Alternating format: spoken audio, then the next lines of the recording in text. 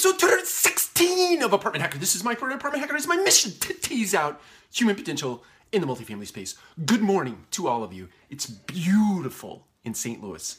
And I wanted to share with you something I'm very excited to share with you, something that I started at the beginning of this year that I think it's been a very valuable thing for me. And so I wanted to pass it along just under the idea that it might be valuable for you. So every single morning I get up and I read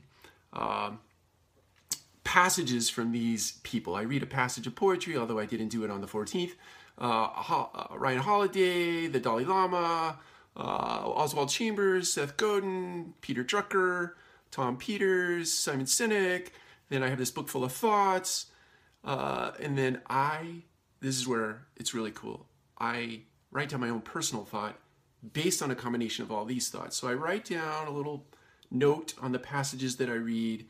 Then I write down what that means to me in 1, 2, or 3 words or less. Then I combine all those words into a thought for the day.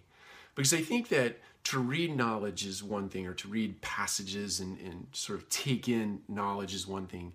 But to actually think through that, to take it to the next level, to think through those things that you read and actually formulate your own thoughts, your own expressions, your own ideas is equally, if not more, important. To learn to think for yourself is equally, if not more important.